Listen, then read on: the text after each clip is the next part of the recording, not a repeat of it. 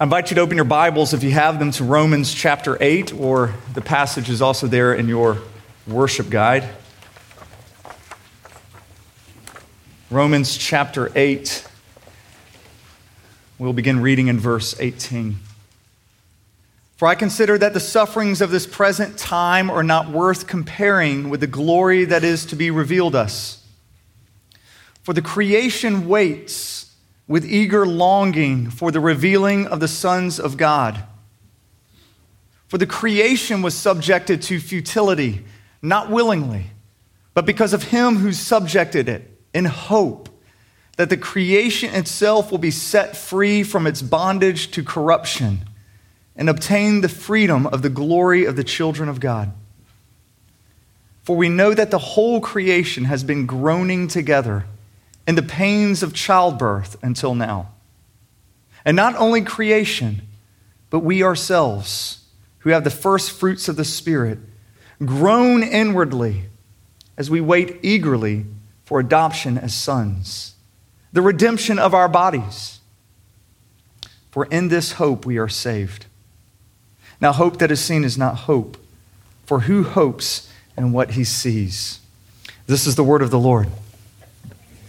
If you would, pray with me. Our Father, we are so thankful to be able to gather in this place as your children. We're thankful for the work of your Son, Jesus, and that through his death and resurrection, everyone in here, we have become family through faith in Christ. And that you have given us the gift of life through your Spirit, and that he unites us together. And your Spirit is just a deposit of the good things that await us. And we long for that day. And now, Father, through your Spirit, I ask that you would speak. I pray that my words would fall to the ground and blow away and not be remembered anymore. But Lord, may your words remain. And may they change us. We pray this in the strong name of Jesus. Amen. So if you were to take away the stories of Jesus' birth, if you were to take away the Christmas stories, what you essentially lose from the Bible is a couple of chapters in Matthew and a couple of chapters in Luke. But if you were to take away the resurrection, you essentially lose the New Testament. You certainly lose Christianity itself. And none of us would be gathered here today if Jesus was not risen. It's a glorious day outside. I would have probably slept a little late, got up, maybe taken my kids to the park and just really enjoyed the day. But since Christ is risen, there's nothing I would rather do than to gather with his people in this place and to celebrate that. That's why we're here in this place. Jesus is alive. What makes the resurrection a little odd, though, even though it's the central moment in all of history, what makes it a little odd is that the resurrection was not even on the radar of Jesus' closest friends. The disciples who followed Jesus around, that the thought that Jesus would rise from the dead had never come across their mind. So when Jesus died, they thought it was over. They packed their bags, they went home, and they thanked their lucky stars that they got away with their lives. But they certainly weren't waiting outside the tomb. As a matter of fact, no one was waiting outside of the tomb for when Jesus rose. He was greeted by nobody. And this isn't because Jesus didn't talk about his resurrection. He consistently talked about how he would rise from the dead. It's just that it fell on deaf ears, or that nobody comprehended what he was trying to say. So they'd walk away confused. I mean, what could Jesus possibly mean when he says, rise from the dead? I mean, they're not thinking physical resurrection.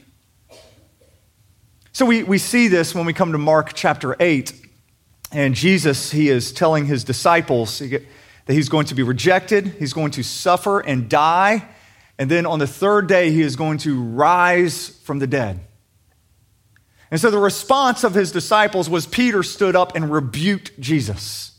rebuked him, and he said, "Far be it that you should ever do such a thing." Now, do you think Peter's talking about the resurrection? He's not talking about the resurrection. He didn't get the resurrection. His response shows that. He understood that when Jesus said he was going to suffer and die, that computed with him. Okay, Jesus is going to die. But when Jesus said, "I'm going to rise again from the dead," it just went straight over his head. And as a result, Peter says, "Far be it that you should ever do that." There was no place in their mind for this notion of a resurrection to lodge. We even see this in the gospel accounts themselves. So when Jesus was resurrected, there seemed to be some ongoing confusions. And as the gospel writers wrote about this, it shows itself. So when they wrote about the crucifixion, they had more of a framework of understanding what the crucifixion was all about. And so they would tie in the story of the crucifixion to the Psalms or to Jeremiah or to Isaiah. And that was their framework for understanding what happened on the cross. But then Jesus rises from the dead and they don't connect it to anything. They're honestly not sure what just happened, just that they needed to tell everybody about it. And that's the sense you get when you read the gospel stories about the resurrection. They had no framework for understanding what had just happened. But they knew it was good news and that Jesus was alive. So the question is this: what exactly happened during the resurrection? Why are we all wearing our Sunday best, coming here, about to go eat some egg salad, whatever it is after this, be with family, be with friends, celebrating the resurrection? Why? We celebrate today because in the life of Jesus, we've been given new life. We celebrate today because when we look at Jesus, we get to see our future, our resurrected future. Paul says it this way in 1 Corinthians chapter 15. It says, "If in Christ we have hope in this life only, we are of all people most to be pitied. But in fact, Christ has been raised from the dead, the first fruits of those who have fallen asleep. For as by a man came death, by a man has also come the resurrection of the dead. For as in Adam all die, so also in Christ shall all be made alive. But each in his own order. Christ the first fruits. Then at his coming, all those who belong to him." So Paul, when he says, if you want to understand the resurrection, you need to understand it in terms of this word first fruit. Christ is the first fruit. Okay, so yesterday was tax day, all right, April 15th, tax day. Tax day is also the day that the Brooks family always plants its vegetable garden. It's our way of coping. And so we work really hard, and so we've got okra planted, green beans, we've got all different types of peppers, but by far our favorite thing is tomato plants. So we have 7 tomato plants planted out there. And we will begin watering and taking care and weeding for the next 6 to 8 weeks, all in hopes of seeing that first fruit. That first fruit, that first little tomato that forms. And we know that when we see that first fruit, we're filled with joy because we know what's coming behind.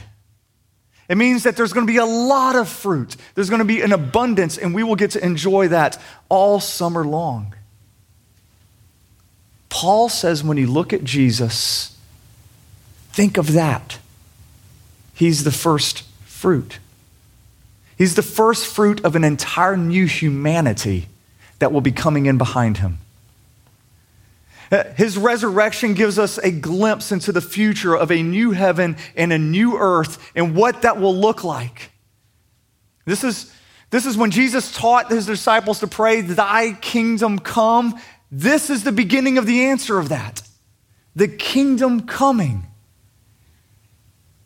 The will of heaven being made manifest here now on earth in the resurrected body of Jesus. Now, we usually don't think of the resurrection in this way, especially in Western culture where we like to make everything individualistic. And we certainly have done this with the gospel. We think of the gospel purely in individual terms.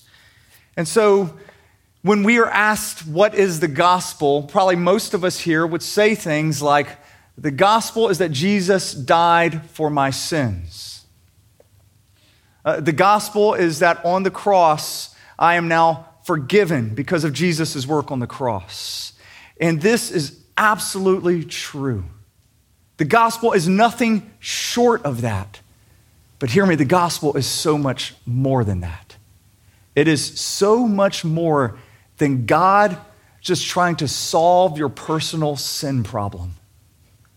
The gospel is more glorious. It's about so much more than just restoring our relationship with God so that we could someday die and then escape this world, go off to live in the clouds in some disembodied state. It's more real, more tangible than that, more glorious than that. And the overarching story of the entire Bible shows us this glorious gospel.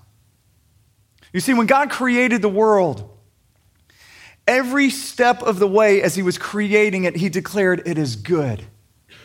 Every day of creation, it is good, it is good, it is good.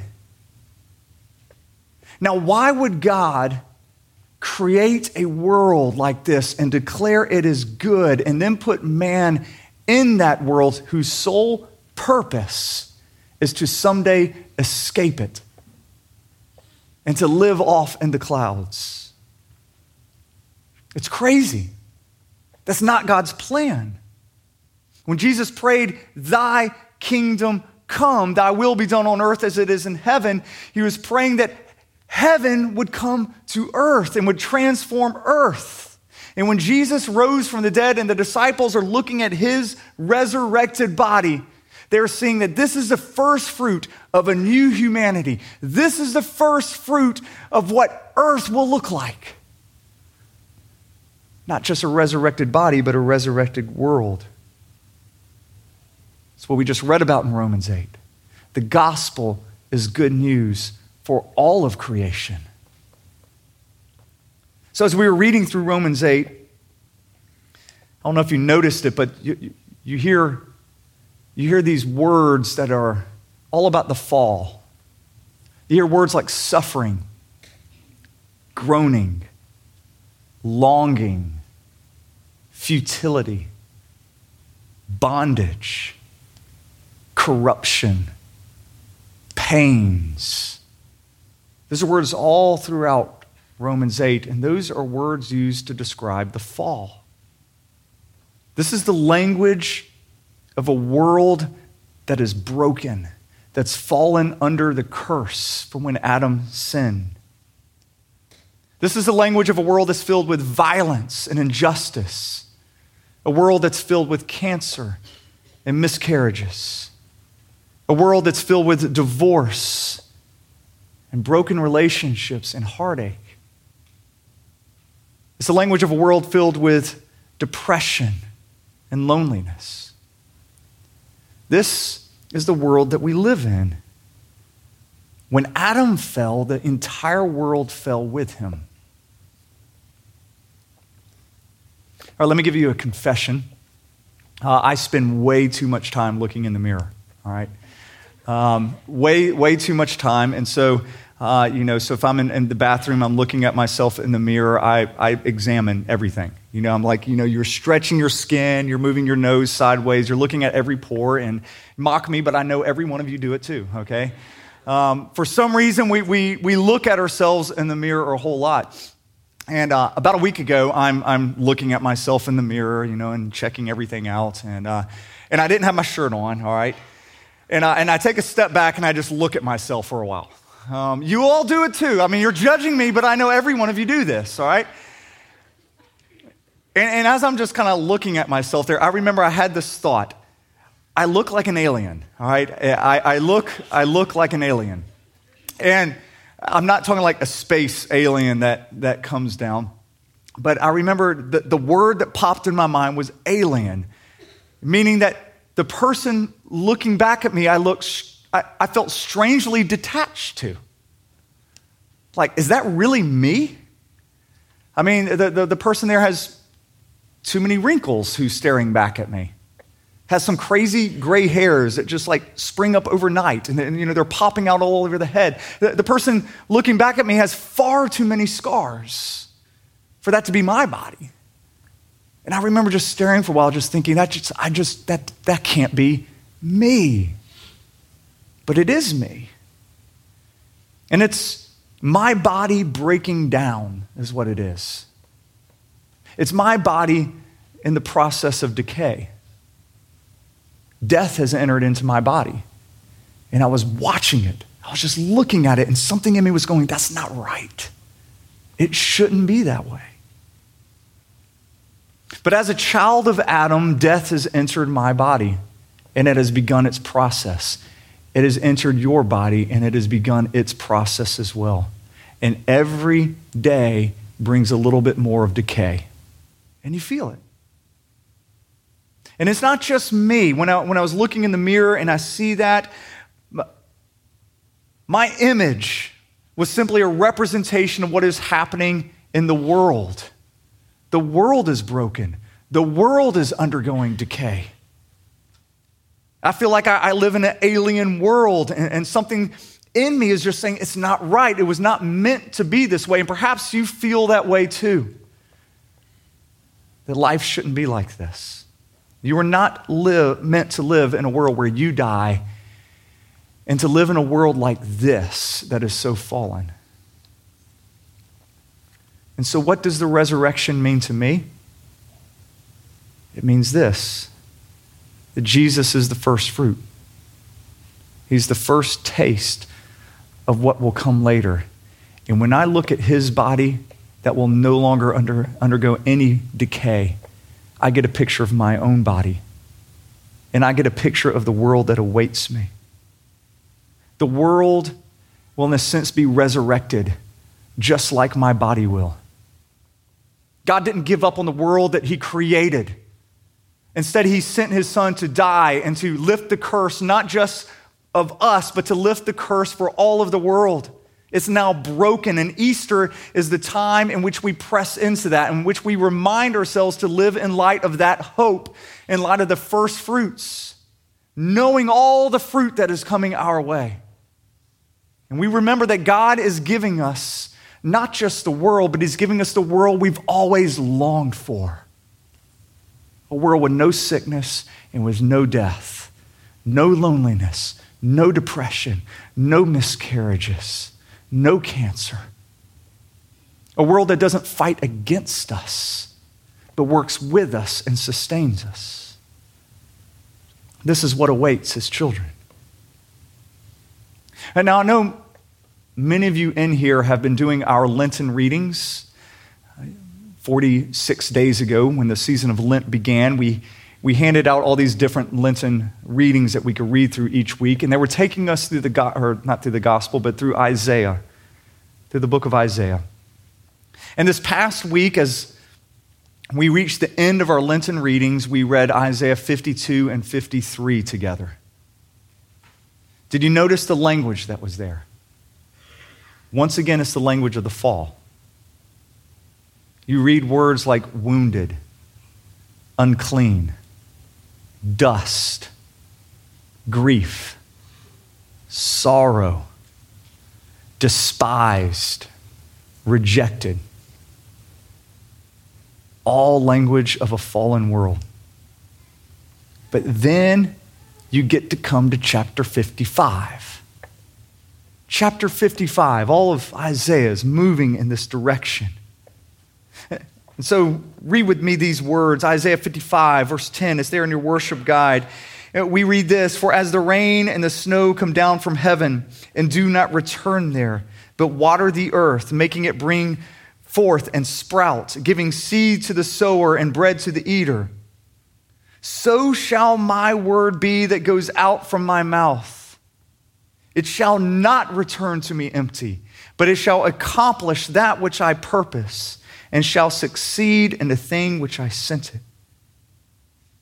Now, this is a pretty famous verse here. Verse 11 is a famous verse. It's often quoted by pastors, before they preach their sermons. It's a comforting verse to me, knowing that if I do get out and I proclaim the word of the Lord, that even at times when I feel like my sermons have failed, that I'm speaking to deaf ears, whatever, that if I stick to the word of God, God's word goes forward and it accomplishes his purpose. It never comes back empty-handed, but it does what the word of God purposed to do. And so I love this verse. We know this verse. But here in Isaiah, what exactly is the word that goes forward? What is it?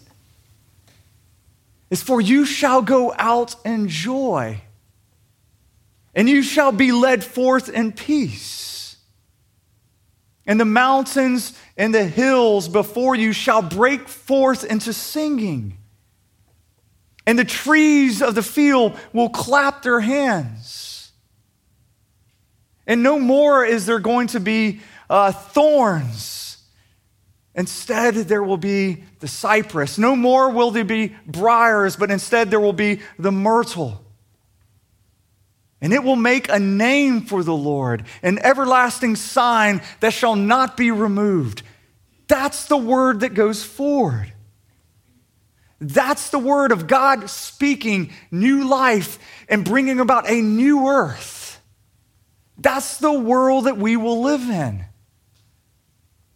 God's word will not return to us void because God's word came in flesh through his son Jesus declaring this word. And through his death and a resurrection, Jesus has lifted the curse, and our future is not to live in some disembodied state in the clouds playing harps or whatever view of heaven you have in mind. This is our future. Real bodies living in a real redeemed world, and we will go forth in peace, and mountains and hills will sing, trees will clap, and there will be no more thorns and no more briars. In other words, remember, thorns were the result of the fall. Thorns grew up after Adam's sin, and God says the curse will be gone. Instead, I will put trees of substance. He said that it will make a name for him and an everlasting sign that will not be cut off, meaning it will never, ever, ever end. That's the word that God has spoken that will not return void. That's the life that we were meant to live right before us. So what does the resurrection of Jesus mean? It means hope. It means the kind of hope you could build your entire life on, hope, unshakable hope, that when you look at the resurrected Jesus, you see your future and this world's future. And that should make your heart burst with joy. Pray with me. Our Father, we are so grateful that you did not give up on this world that we so destroyed. You have not abandoned us, but you declared your word that someday the thorns will be gone. Someday mountains will burst in singing and trees will clap, and we will enjoy that. And your word came forth through your son, Jesus, who has secured that for us. And when we look at him, we see our glorious future. All of our hope rests on Jesus. And we pray this in his name. Amen.